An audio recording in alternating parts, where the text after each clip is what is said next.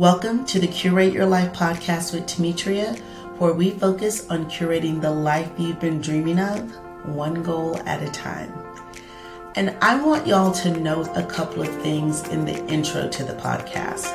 When I work with clients, we focus on creating the life you have been dreaming of. And we work on one of your goals one at a time.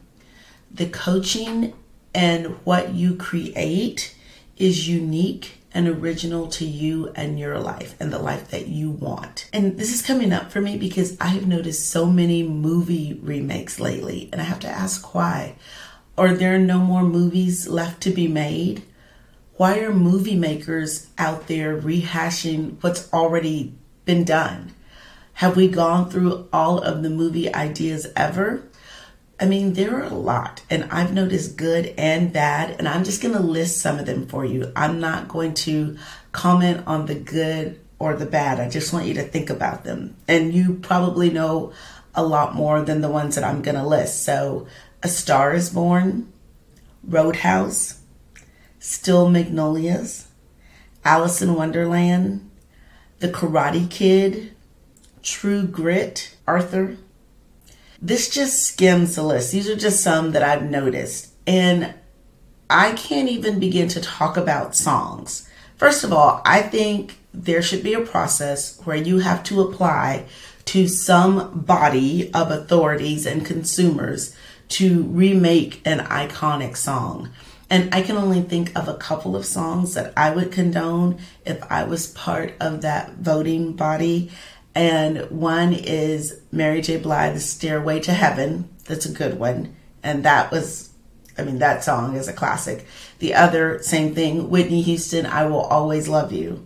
And two totally different versions, but two good ones. But I don't know. I think it should be put up for a vote, whether they get to do it. Now, I think it's out. Those are out there and they're done. And I think they're good, my opinion. And I also think that if the artist is still alive, they should have a say first, if it's even okay, to take a vote on it.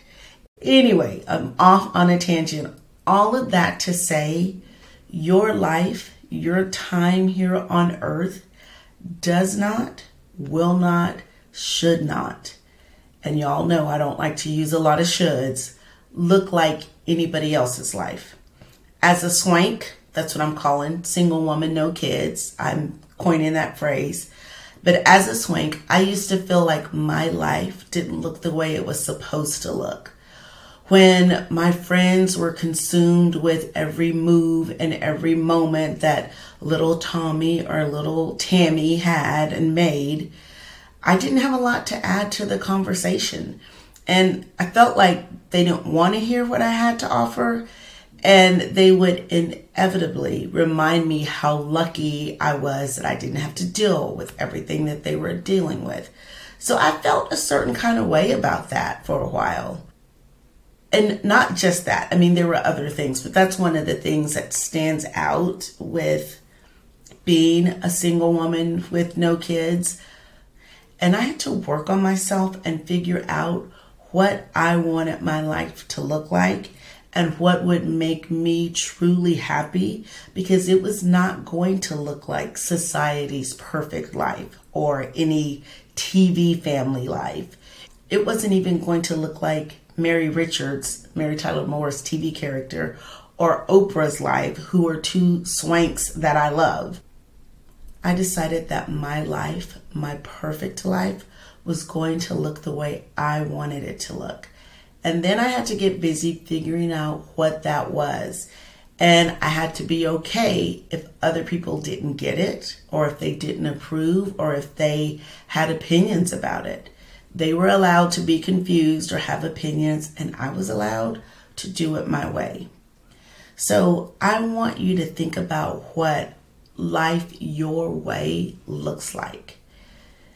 That's the work that I do with my clients. I help them curate, figure out, and go after the dream life that they want.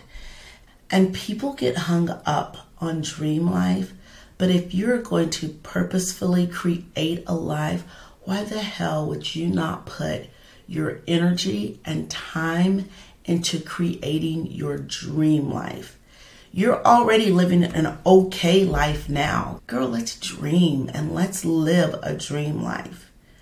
And your dream life doesn't have to look any certain way. Your dream life could be your current job, your current friends and family, your current living situation. But maybe you want to bake wedding cakes in your spare time, for example. And you may not want to own a bakery. That may not be the dream, but you want to create works of art for weddings a couple of times a month. And you don't want to do it in your perfect home. You want to rent out kitchen space on an as-needed basis. This is a specific, unique dream life, and you can take the steps to make that happen. It doesn't have to be logical or doable, because what is doable until it's done? #iPhone. It has to be your dream that you want to create. Or it can be the dream of pursuing becoming a full-time, successful, sought-after baker. But the dream life is whatever will leave you feeling fulfilled and energized when you're going after the thing or after the life you want. And if you can't say what that looks like now, I would encourage you to spend some time getting to know and celebrating the unique you. The world absolutely needs the unique you living your unique life. We don't need another remake. We don't need you trying to remake Sally Sue's life. It won't feel good to you trying to live into that life, and it won't resonate with or be embraced by the world. And when you're doing what you love and being who you want to be, and it feels right in your soul, you won't be clingy or needy and need the world to embrace you, because nobody wants to embrace clingy, needy energy. That repels. When you are authentically you, you attract what's meant for you. So to help you tap into that unique you, I'm going to give you some prompts to help you tap into that and the life that you want to live. So I would encourage you to spend some time journaling and answering these questions, really thinking about them. First, what makes you one of a kind? What do you love? What do you not love? What special qualities do you bring to the table? Where do you add unique value? What's your superpower? And I want to say something here.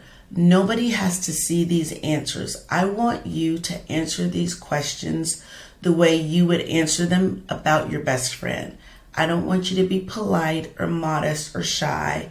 I want you to pat yourself on the back and give yourself all the credit you deserve for who you are. I don't want you to feel shame or hesitation or doubt about writing down all the wonderful things that you think about yourself.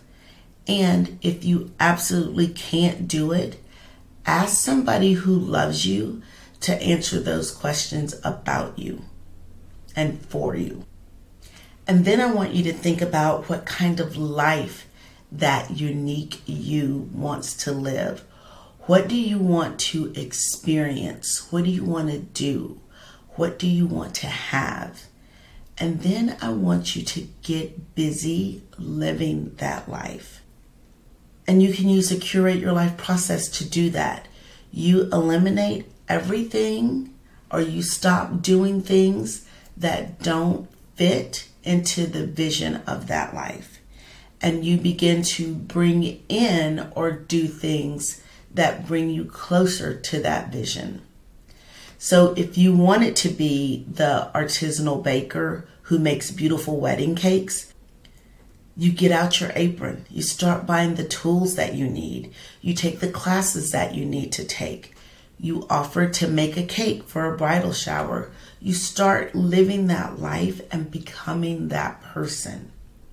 So that's what I have for you today. And if you need help creating that vision or stepping into the unique you, the person that you're supposed to be here on this earth, I have some resources for you. I have the 30-minute, 3-year plan that will guide you through outlining the next 3 years of your dream life. I have the Curate Your Life Facebook group. That's a group of like-minded women who are creating lives they love. You can schedule a consultation with me and I will help you outline your vision for your dream life. But whatever it is, the most important thing is that you not waste any time. Start creating a life you love. Start living a life you love. Your life. Until next time.